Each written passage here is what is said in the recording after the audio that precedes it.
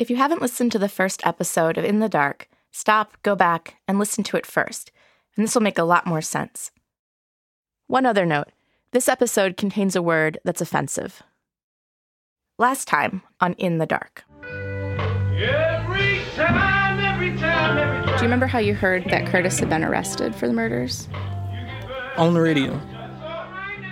I thought it was crazy. Curtis Giovanni Flowers murdered those 4 people. There's no doubt in my mind. Curtis Flowers was sentenced to death on 4 counts of capital murder. That conviction actually marked the 6th time Flowers had been tried in the case. It's too long. Way too long. And Curtis Flowers is still in prison, and it's still dragging it on. I know Curtis didn't do it. I would go to my grave believing Curtis didn't do it. If you try a man and you go 6 times for the same crime, well, something is wrong about the entire system.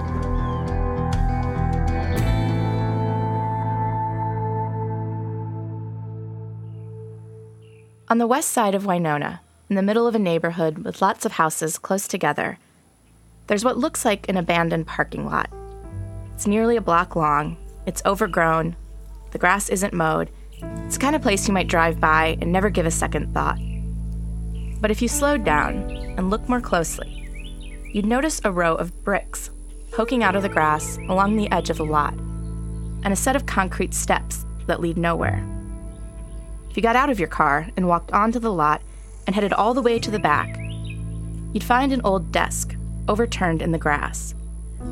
You'd see that someone had taken a silver marker and written the words, "Merry Christmas." This abandoned lot used to be a school. Back in the 1960s, it was an all-black school, and it was in a black neighborhood. But in 1970, the federal government ordered the city of Winona to integrate its schools, and white and black students started to go to school here together. But then, 4 years later, on the night before Valentine's Day, after all the students and teachers had left, a fire broke out. The flames lit up the sky, and people could smell the smoke for miles. Within hours, the entire block-long brick building had burned to the ground.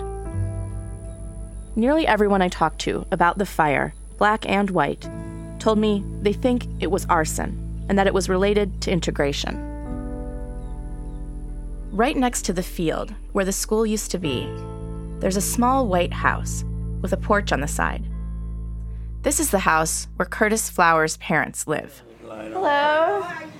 Lola and Archie Flowers have been married for 54 years. Everything in their house is just so. The dining room table is set perfectly with cloth napkins.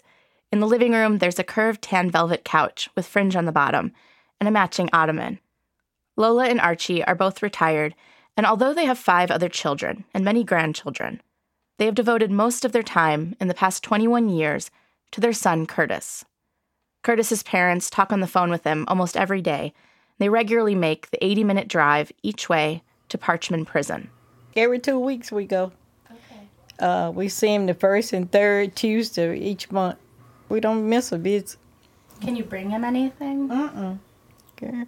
When you get through getting suched and everything, every time you go, you might well just leave your clothes off and go on over there. Oh, they really search it. Yep, scan you and everything. From the beginning, Lola and Archie Flowers have believed their son is innocent, and they spent a lot of money on Curtis's case. How much do you think you spent? Shit, it was I counted that up. It was like $100,000. Oh my gosh. I'm telling you. How did you afford it? I used to work 3 jobs a day. Oh my gosh. He was working double twice. And then after that, we went and borrowed some from the bank and everything to pay for the next lawyers and stuff. We had some money then, but we don't have it now.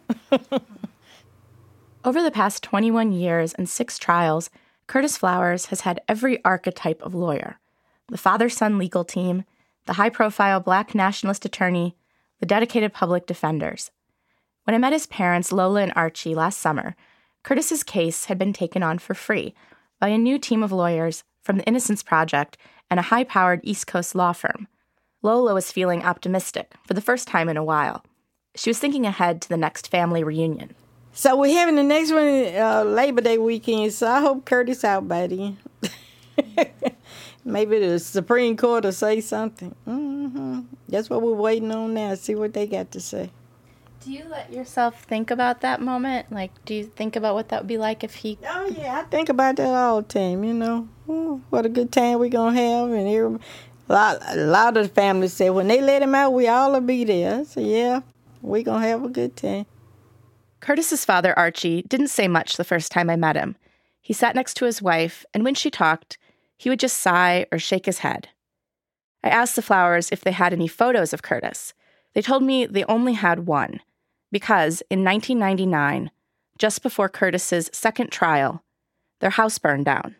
Lola and Archie were out of town in Memphis when it happened. Their daughter was sleeping over at their house with some of their grandkids. My daughter was home, and she said it sounded like something blowed up or something. There was a loud noise. And when she went to look, everything was burning. It just burned everywhere. As for the cause of the fire, according to the report from the fire department, which I got a copy of, there was no final determination as to what caused it. But Lola told me that after the fire, someone told her that they'd heard something from a white person in town. But somebody said they heard, say if they let that nigga go, another house gonna burn. What do you think of that? What do you think I think of it? Mm-hmm. That somebody probably set it afire.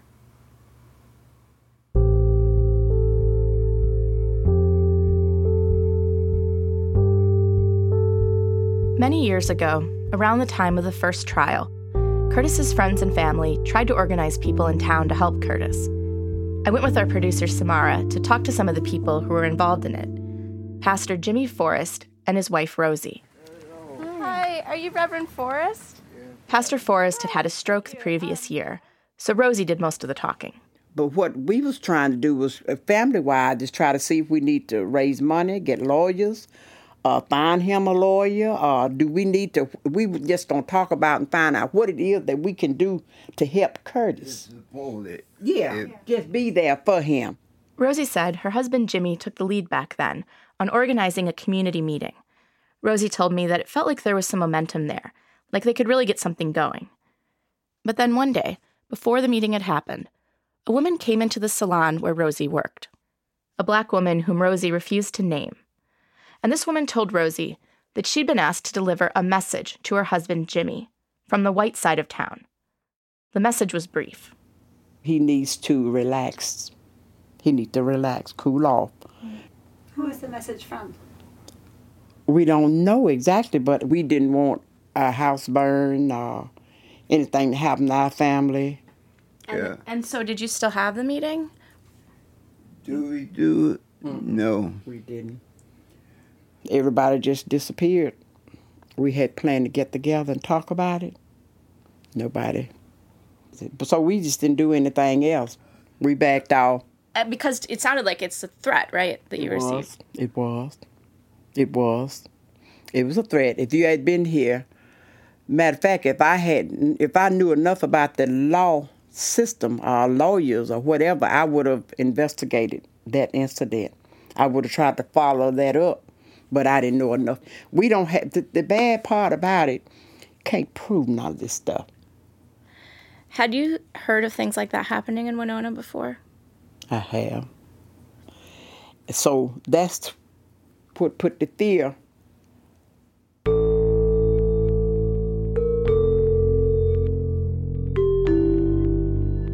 This is Season 2 of In the Dark, an investigative podcast from APM Reports. I'm Madeline Barron. This season is about the case of Curtis Flowers, a black man from a small town in Mississippi who spent the past 21 years fighting for his life, and a white prosecutor who spent that same time trying just as hard to execute him.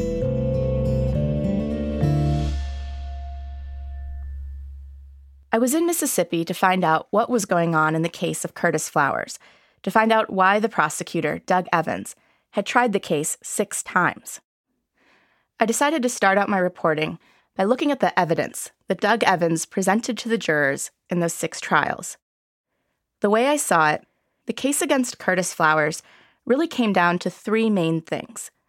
The route he said Curtis walked the morning of the murders, the gun he said Curtis used to murder the 4 people at the store, and the confessions he said that Curtis made to his cellmates. The route, the gun, the confessions. I decided to start with the route. I went with our producer, Natalie, to check it out for ourselves. Okay, so we are standing in front of Curtis Flowers' house where he was living in 1996, and what we're about to do is walk the route that the state says Curtis walked that day. And it's like 7 o'clock in the morning. Yeah, so it's about the time that he would have started out, according to the state. Okay, so let's start walking. To our right, basically. According to Doug Evans, Curtis had walked everywhere that morning. He got up early on the morning of July 16th, left his house on the west side of town, and started walking east. In the neighborhood where Curtis lived, the houses are small and close together. It's hilly, the yards are short, and some houses are practically up on the street. People are out in their yards, hanging out, waving to people as they drive by. Good, how are you? According to Doug Evans, Curtis walked out of his neighborhood and he went east. He crossed over one of the town's biggest streets, Highway 51, and kept going. Curtis turned down a street that led to a small sewing factory. We are coming up to Angelica Drive. He walked up to the parking lot right outside the factory and stole a gun from the glove compartment of a car. He's gonna walk home. Then he walked all the way home, back to the west side of town, his neighborhood. We're crossing 51. Now we're back on Curtis's side of town. Curtis was at his house for a few minutes, then he left again, this time to go to Tardy Furniture. Tardy Furniture was all the way on the other side of town, on the side of town where Curtis just was. So he headed back east to go to the store. Crossing another busy street. He walked past block after block of houses, and as he got closer to Tardy Furniture, he started to pass by businesses, an auto body shop, a dry cleaner's. He arrived at Tardy Furniture, walked inside, and killed all 4 people there. Then he walked out the front door and headed west to go back home. On the way, he stopped at a convenience store on Highway 51 to buy chips and a 6-pack of beer. This is such a long walk. It really is. By the time Natalie and I were done, we'd walked for an hour and 36 minutes. The route the prosecutor, Doug Evans, said Curtis Flowers took was long. It was nearly 4 miles. And it's brazen. It would have taken Curtis all over the town of Winona that morning. When Curtis Flowers talked to investigators on the day of the murders, and later when he testified in court, Curtis said he never walked that route. In fact, he said he was never on the east side of town at all that morning. He'd spent the whole morning in his own neighborhood on the west side. But the problem for Curtis Flowers was that the prosecutor, Doug Evans, had found witnesses who placed Curtis at almost every point on that route. These route witnesses were one of the strongest parts of the state's case. Each of them raised their right hand and swore an oath and testified to seeing Curtis that day as he walked by. Although none of the witnesses testified that they saw Curtis carrying a gun or saw any blood on him, their testimony was powerful. Most of these route witnesses knew Curtis. A lot of them have known Curtis their entire lives. Most of them were Black, and they'd grown up in the same neighborhood as Curtis. When Doug Evans put them on the stand and asked them to describe who they saw that morning, these witnesses could not have been more clear. They would point to Curtis and be like, "It was Curtis. There he is. I've known him for years." It was hard for Curtis's lawyers to break the spell of the route. They tried cross-examining each of the witnesses, but it didn't seem to do much. If anything, as the trials went on, the witnesses seemed to get even more certain and even more angry at the defense attorneys for doubting them. It was easy to see how a jury would be convinced by these route witnesses. To the jurors, these witnesses came across as credible, as people doing the right thing. Doug Evans told them that what the witnesses said, all their individual stories, it all fit together. It made sense as one story, one route, a clear, convincing story about a man walking to commit murder. But there was something I found odd about this route and about these witnesses. I managed to track down the original statements that the route witnesses gave to law enforcement. There were at least 12 witnesses who'd given statements about seeing Curtis Flowers walking on the day of the murders. Most of them had testified at trial. The statements are pretty basic. Did you see Curtis Flowers? Do you remember what he was wearing? That kind of thing. But it's when the statements were given that stood out to me.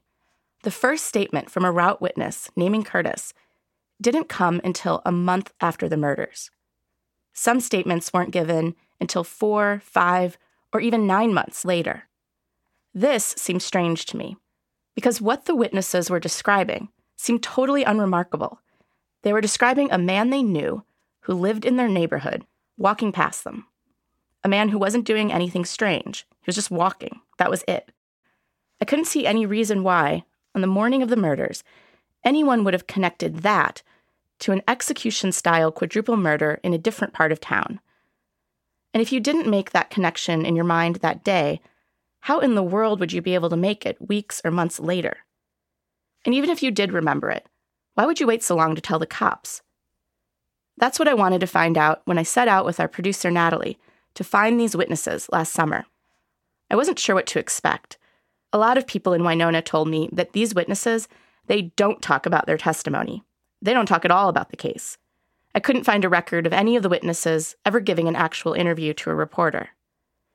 And when we found one of our first witnesses and asked him about his testimony, we didn't exactly get off to a promising start. That is confidential. This guy's name is James Edward Kennedy, but everyone just calls him Bojack. It's confidential. We're not supposed to talk about that. Oh.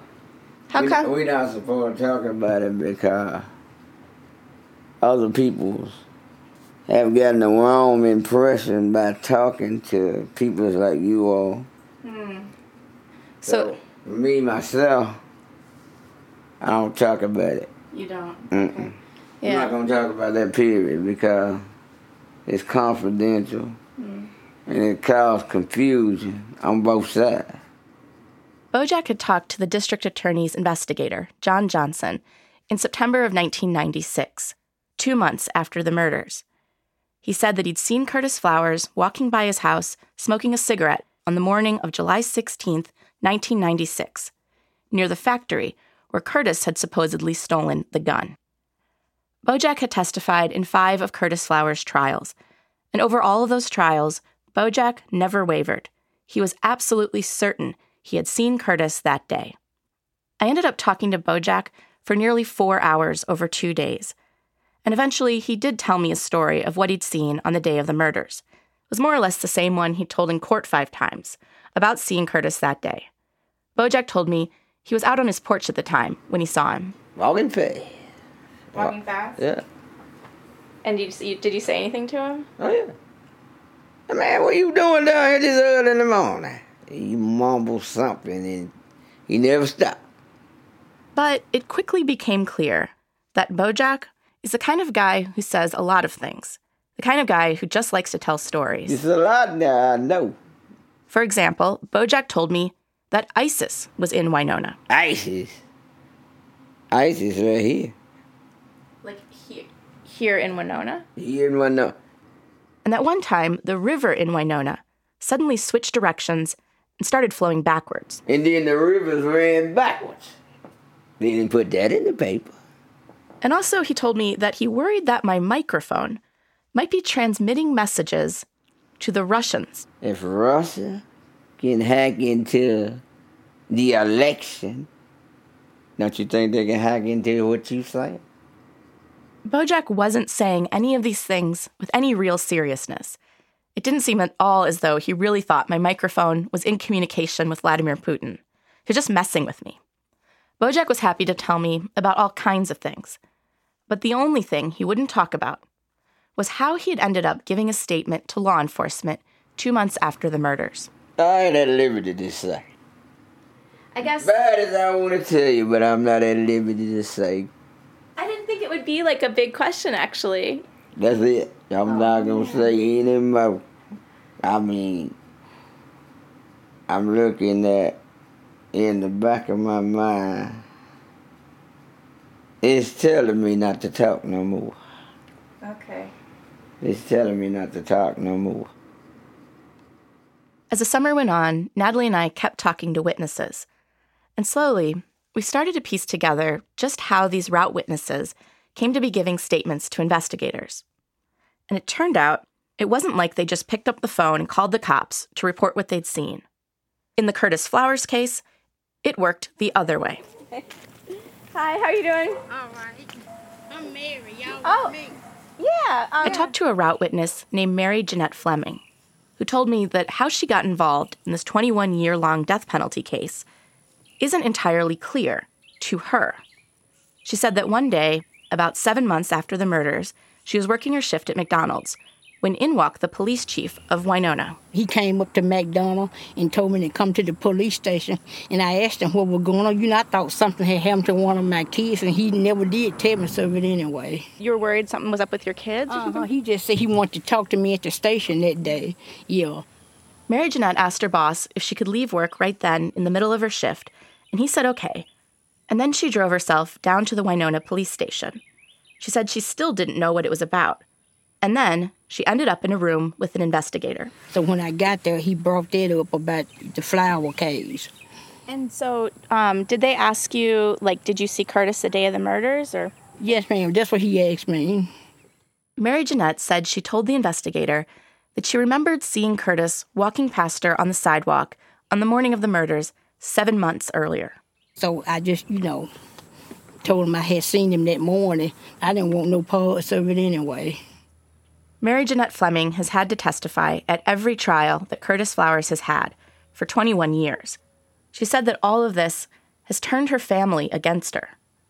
She said her family believes Curtis is innocent and that they think she went to the police with a made-up story so that she could get the $30,000 reward that had been offered in the case. My own folk was against me, telling me I was lying to get money and stuff like that.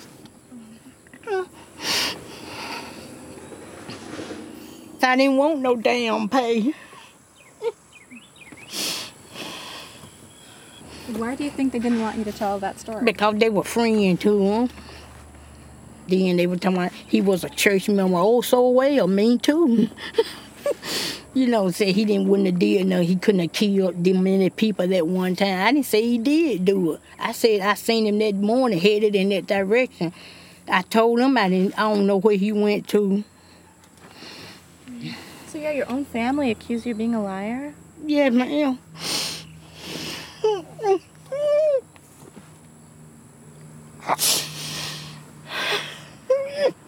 That mean I got shook on that stuff. We found another witness, Danny Joe Lott, lying on a bench out in front of a Dollar General store, his arms slung over his eyes to block out the afternoon sun. Are you Danny Joe Lott? Sure. Great. Back in 1997, Danny Joe had given a detailed statement to the DA's investigator, John Johnson. It was about 10 months after the murders when he gave it. When I found Danny Joe, he'd clearly been drinking, and by his own account, Danny Joe's memory was terrible. He told me that back in 1996, he would get drunk almost every day. He told me he was actually drinking a beer the morning some officers pulled up in May 1997, 10 months after the murders, and told him to go with them down to the police station. They got me. Who got you? I don't know them white men went on the police. I don't know. And they told you to get in the car? Yeah. Were you scared? Like they just come by, you don't know who they are? Yeah, I was scared. I didn't know who they were. I just got in. Danny Joe Lott had been picked up a lot by the police over the years, but this time was different. This time, he said, they didn't put handcuffs on him, and they let him ride in the front seat. He said, we ain't putting no handcuffs on you. I said, okay. He said, get in the front seat. I got in the front. He said, you ain't did nothing. We just got to ask you a question about Curtis. Danny Joe told me that once he got to the police station, he was put into a room with the same investigator who talked to many of the other witnesses, John Johnson, the investigator for the district attorney's office. That's when he gave his statement about seeing Curtis. I kept talking to witnesses, and as I did, I became more and more suspicious. Not of the witnesses, but of the investigation. Some people seemed kind of freaked out. They spoke to me through their screen doors or out of car windows. I don't need to talk about it, okay? Because I knocked on one woman's door and she wouldn't come out at all. All she would say was that if Curtis had another trial, she would refuse to testify. I don't want to be nowhere involved. I went to see a really minor witness. She didn't even testify at trial, because all she said was that she saw Curtis in his own neighborhood on the day of the murders. But when I went to see this woman, she told me she actually did not see Curtis that day. No, I didn't see Curtis. And then she closed the door on me. One day I ended up talking to a man whose wife was a witness, though she never testified at trial. When I stopped by, his wife was taking a nap. And at first he was very friendly and invited me inside. But when I asked about his wife's statement about seeing Curtis, he said I should go. You're not going to find a better time to talk about that his wife would not want him talking about that. She's not going to talk to you about it. I know that for a fact. When I asked him why, he said that his wife had felt pressured to talk by law enforcement. Pressured to talk. That they'd asked about things she knew nothing about. Nothing about? He wouldn't explain what he meant. On the way out, he made this really cryptic remark. He said they wanted everything. They wanted her to make some commitments that she couldn't make. And then he told me, I've said more than I probably should have.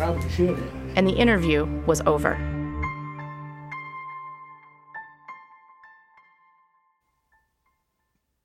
And then one day, I met a witness named Ed McChristian. That's after the break. I'd like to tell you about another great podcast from American Public Media called Terrible Thanks for Asking. In Terrible Thanks for Asking, host Nora McInerney talks to regular people about their experiences with terrible things, the stuff we don't often talk about, like addiction, loss, and surviving the worst life has for us. The Atlantic named Terrible Thanks for Asking one of the best podcasts of the year 3 years in a row, and the New York Times calls it a gift to listen. New episodes are out now. You can find Terrible Thanks for Asking at ttfa.org or wherever you listen to podcasts. Ed McChristian lives in a neat one-story brick house. As I walked up, an air conditioner was blasting in the window. Can we sit down for a sec? Do you mind? It's just so hot. Ed McChristian was wearing blue jeans and a t-shirt that became more and more soaked with sweat as we sat in lawn chairs on a little strip of concrete in front of his house. He held a little blue washcloth in his right hand, and every minute or so he would raise it to his head to wipe off the sweat that streamed down it. And then he would neatly fold the blue washcloth and press it down on his jeans to dry it off. I asked Ed McChristian all my usual questions. He told me how he saw Curtis Flowers walking by his house on the day of the murders. He told me he did not get in touch with law enforcement to tell them about this, that law enforcement got in touch with him, that he gave a statement to John Johnson at the police station. Ed McChristian had talked to John Johnson about a month after the murders. In court, Ed McChristian always testified that he was certain of what he saw. Curtis Flowers walking by his house on the morning of July 16th, 1996. He just passed just like that. I never gave him a thought. I mean, you don't know nothing done happened, so I just looked up and seen who he was and recognized him. That was it. How certain are you that it was that morning that you saw Curtis? I wasn't even really stood.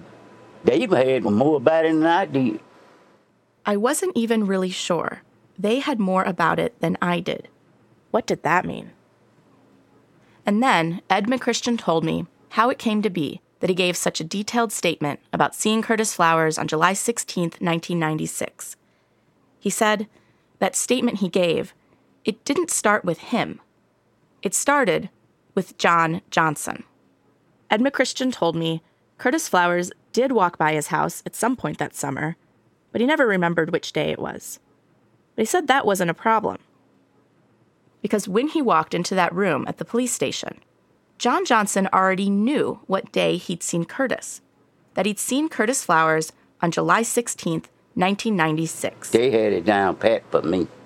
So all I had to do was go there, and they asked me the questions and I answered.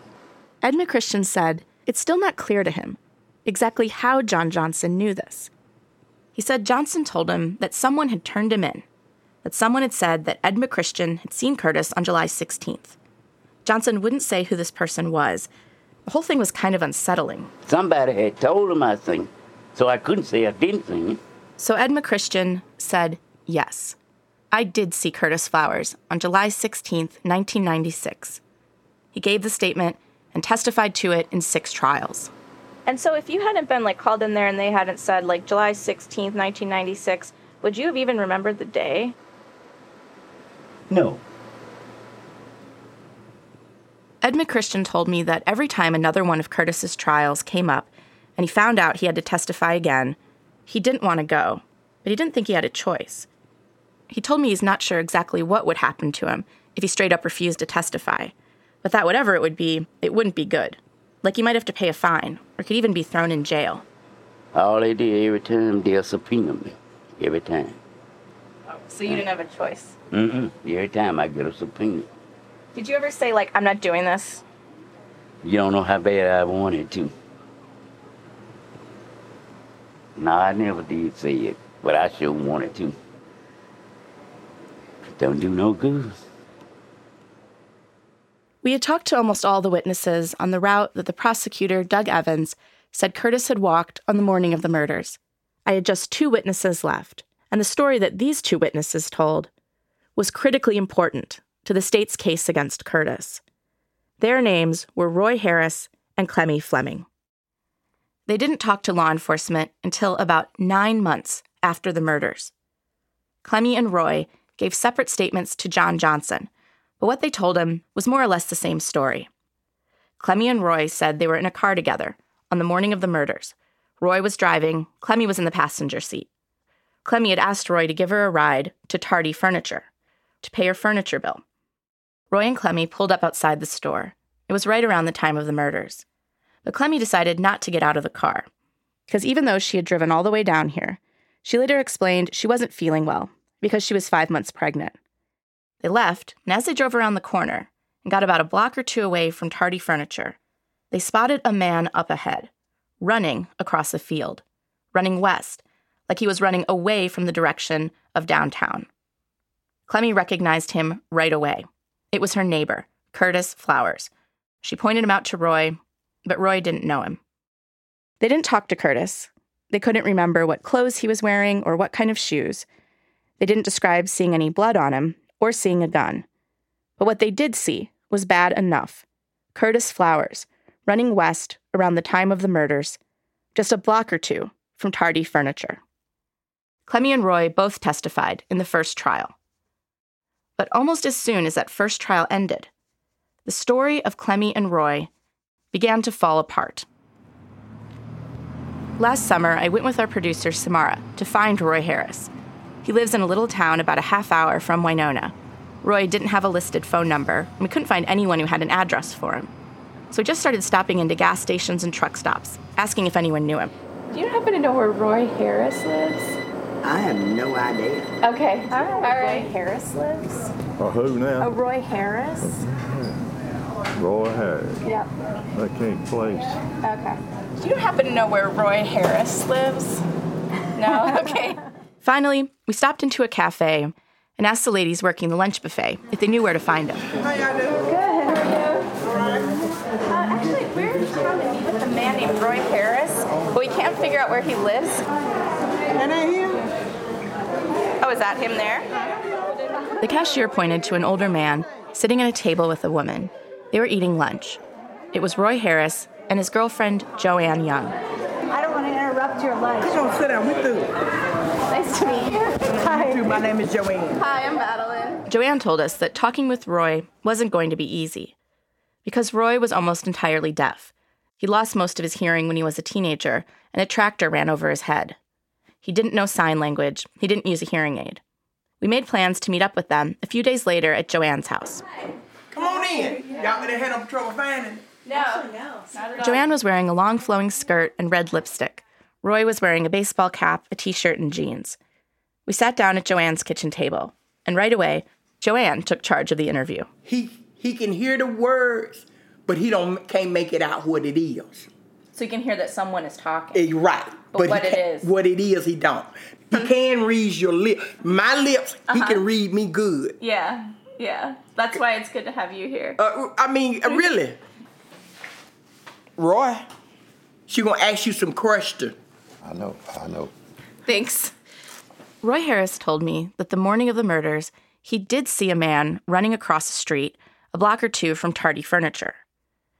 But he also told me that when he saw that man, it was much earlier in the morning, and that he was alone in the car.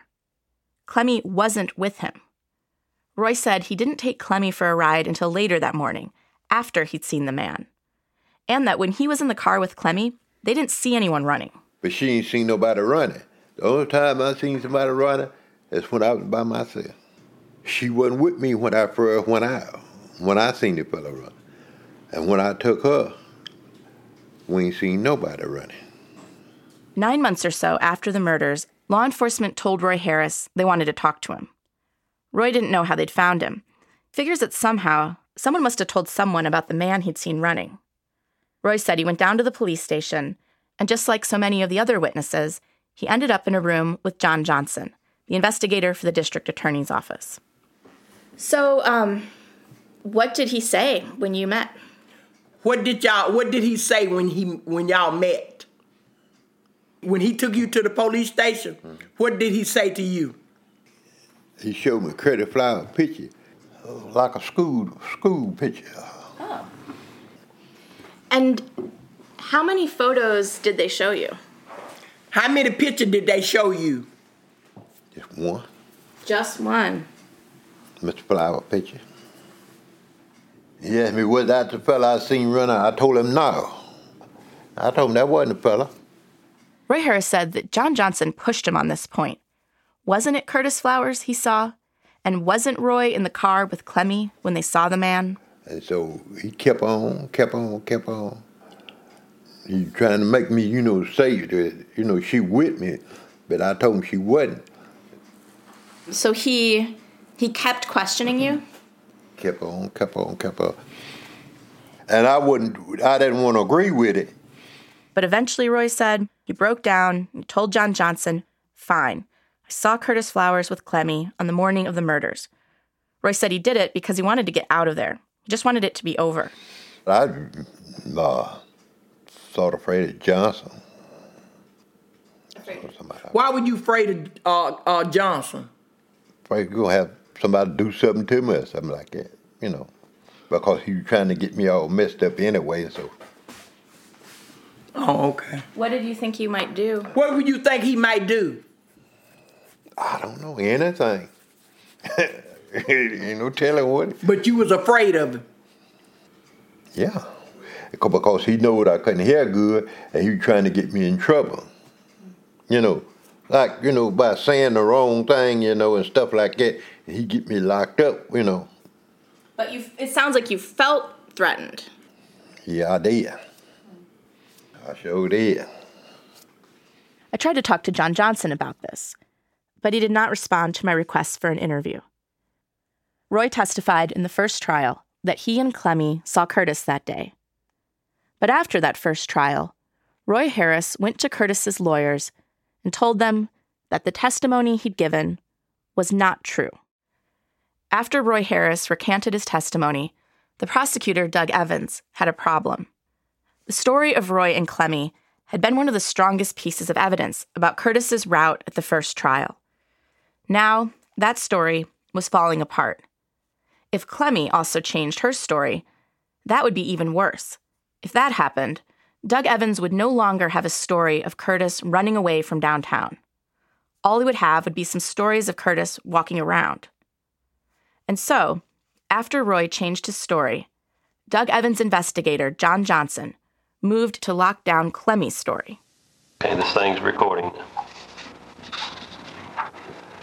Clemmy, for the sake of the record, my name is John Johnson. I managed to track down the video that John Johnson took of Clemmy Fleming after Roy had recanted. Today's date is February the 8th, 1999. We're in the district attorney's office in Winona, Mississippi. And we've asked you to come in and make another statement to us concerning... Clemmy looks young in the video. She's just 22 then. She's barely talking above a whisper. She's wearing white spandexy shorts and a long-sleeve striped polo shirt.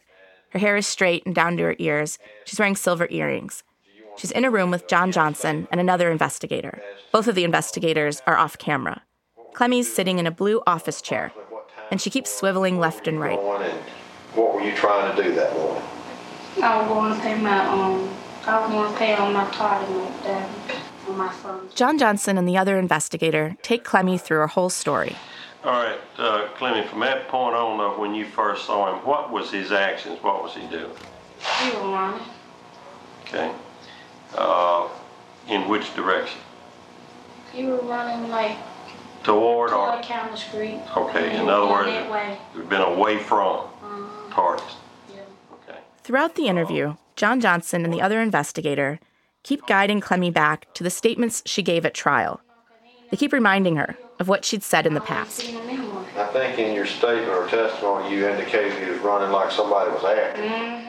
Then John Johnson tells Clemmy why they wanted to make this recording. Basically, what we want to know this morning, Clemmy, the day that you came in and made this statement, did I lead you to say anything? No. Was your statement free and voluntary? Yes. Did I offer you money or any reward or any gratitude at all if you would make the statement? No. And also, I didn't guide you as to the facts of what you saw that morning? No. It goes on like this. Were you truthful with your statement that day, Clemmy? I don't be lying like that. And you've been truthful in your testimony under oath. You've raised your hand and swore to tell the truth. Is that correct? I don't be lying. And in fact, you told the truth then, did you? Yeah. No? I think that's all that we need. Clemmy, we just want to record the fact that, you told the truth, that we hadn't guided you as to what to say, that your statement's free and voluntary, and that, you have not backed away from being truthful with us. Yeah. And thank you very much. That will conclude the statement. I've talked to a lot of people who know Clemmy, her friends, her family, and they all said that despite what Clemmy has told law enforcement, and despite Clemmy's testimony in all 6 trials, they do not believe that she actually saw Curtis that day. I talked to Clemmy's sister, Mary Ella, who told me that Clemmy couldn't have seen Curtis Flowers on the day of the murders, because, she said, Clemmy was with her the whole day.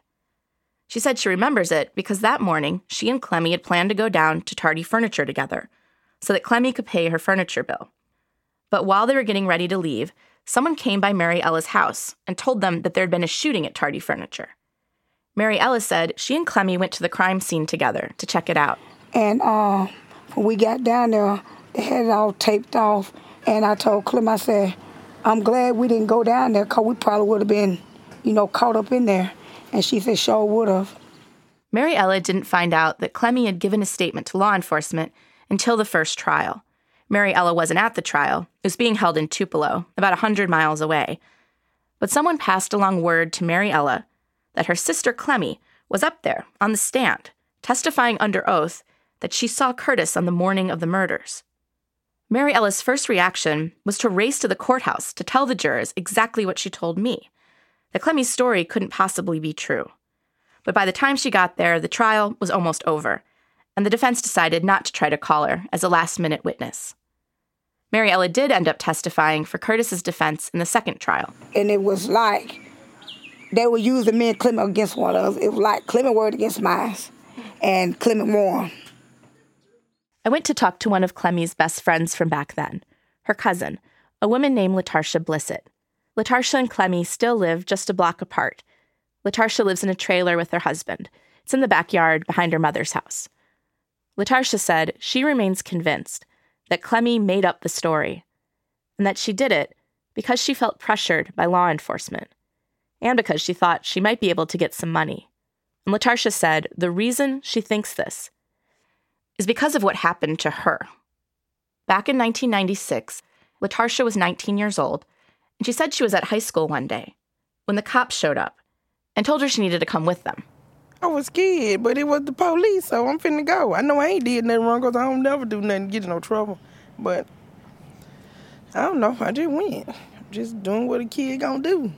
LaTarsha said she was taken to a police station and put in a room with 2 investigators. She said one of them was John Johnson. She doesn't remember who the other person was. She said they asked her about Curtis Flowers, whether she'd ever dated him, whether she knew what kind of shoes he wore, whether she knew anything that would connect Curtis to the murders at Tardy Furniture. She told them no, no, and no.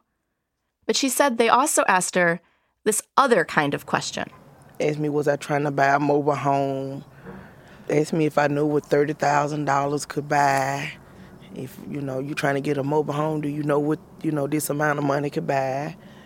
But every time they would ask me something, they always would ask me, do I know what this certain amount of money could do? So they didn't just say, well, hey, we'll give you blase, you go buy that trailer. Or we'll give you, they didn't do that, but they ended everything with this money to let me know that it's on the table. So I did pick up on that. LaTarsha said that although the investigators implied that she could get money, they never actually said that if she connected Curtis to the crime, she would get a reward. LaTarsha said she didn't tell them anything because she didn't know anything.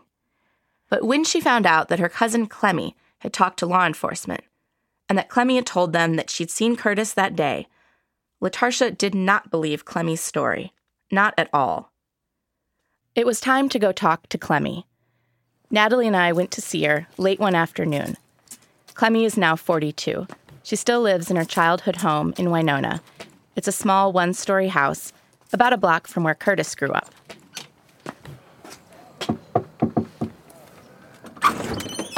Hi. Clemmy opened the door. It was hot out.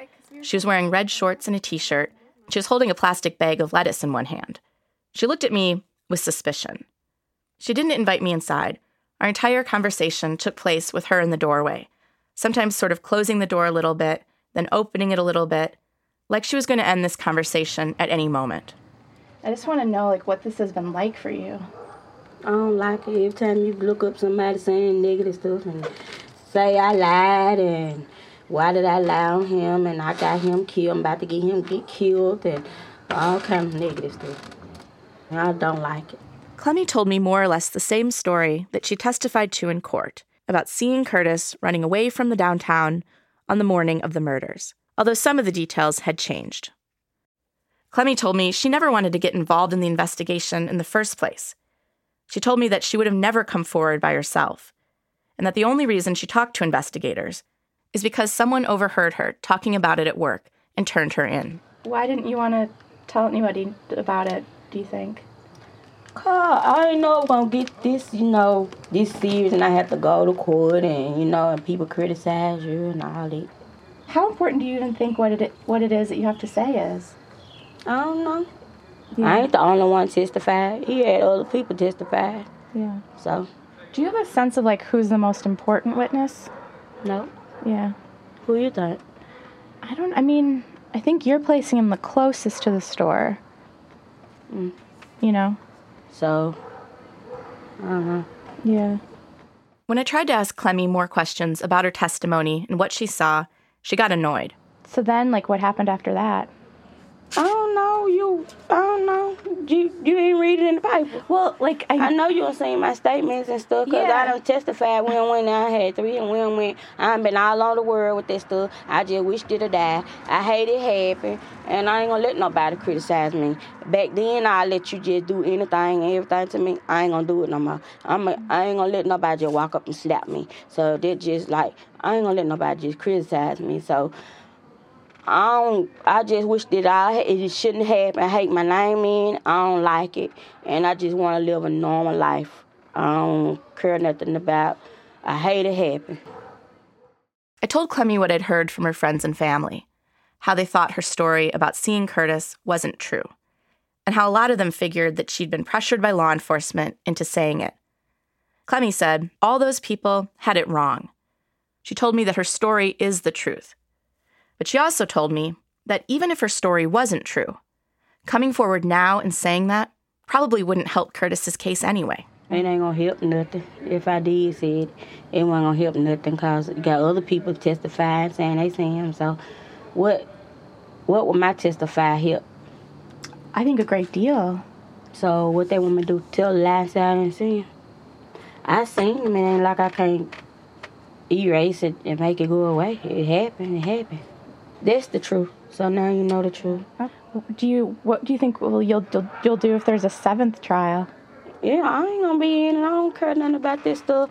I just wish it'll go away. And I ain't gonna go to now. You're not gonna do it? Mm-mm. I don't want to. I ain't nobody gonna force me. I ain't gonna do it. Clemmy wouldn't tell me exactly why she would refuse to testify if she was called for another trial, and she wouldn't answer any more questions. I was at the end of the route. By the time I was done, I talked to every person who's still alive who testified about seeing Curtis Flowers on the morning of the murders.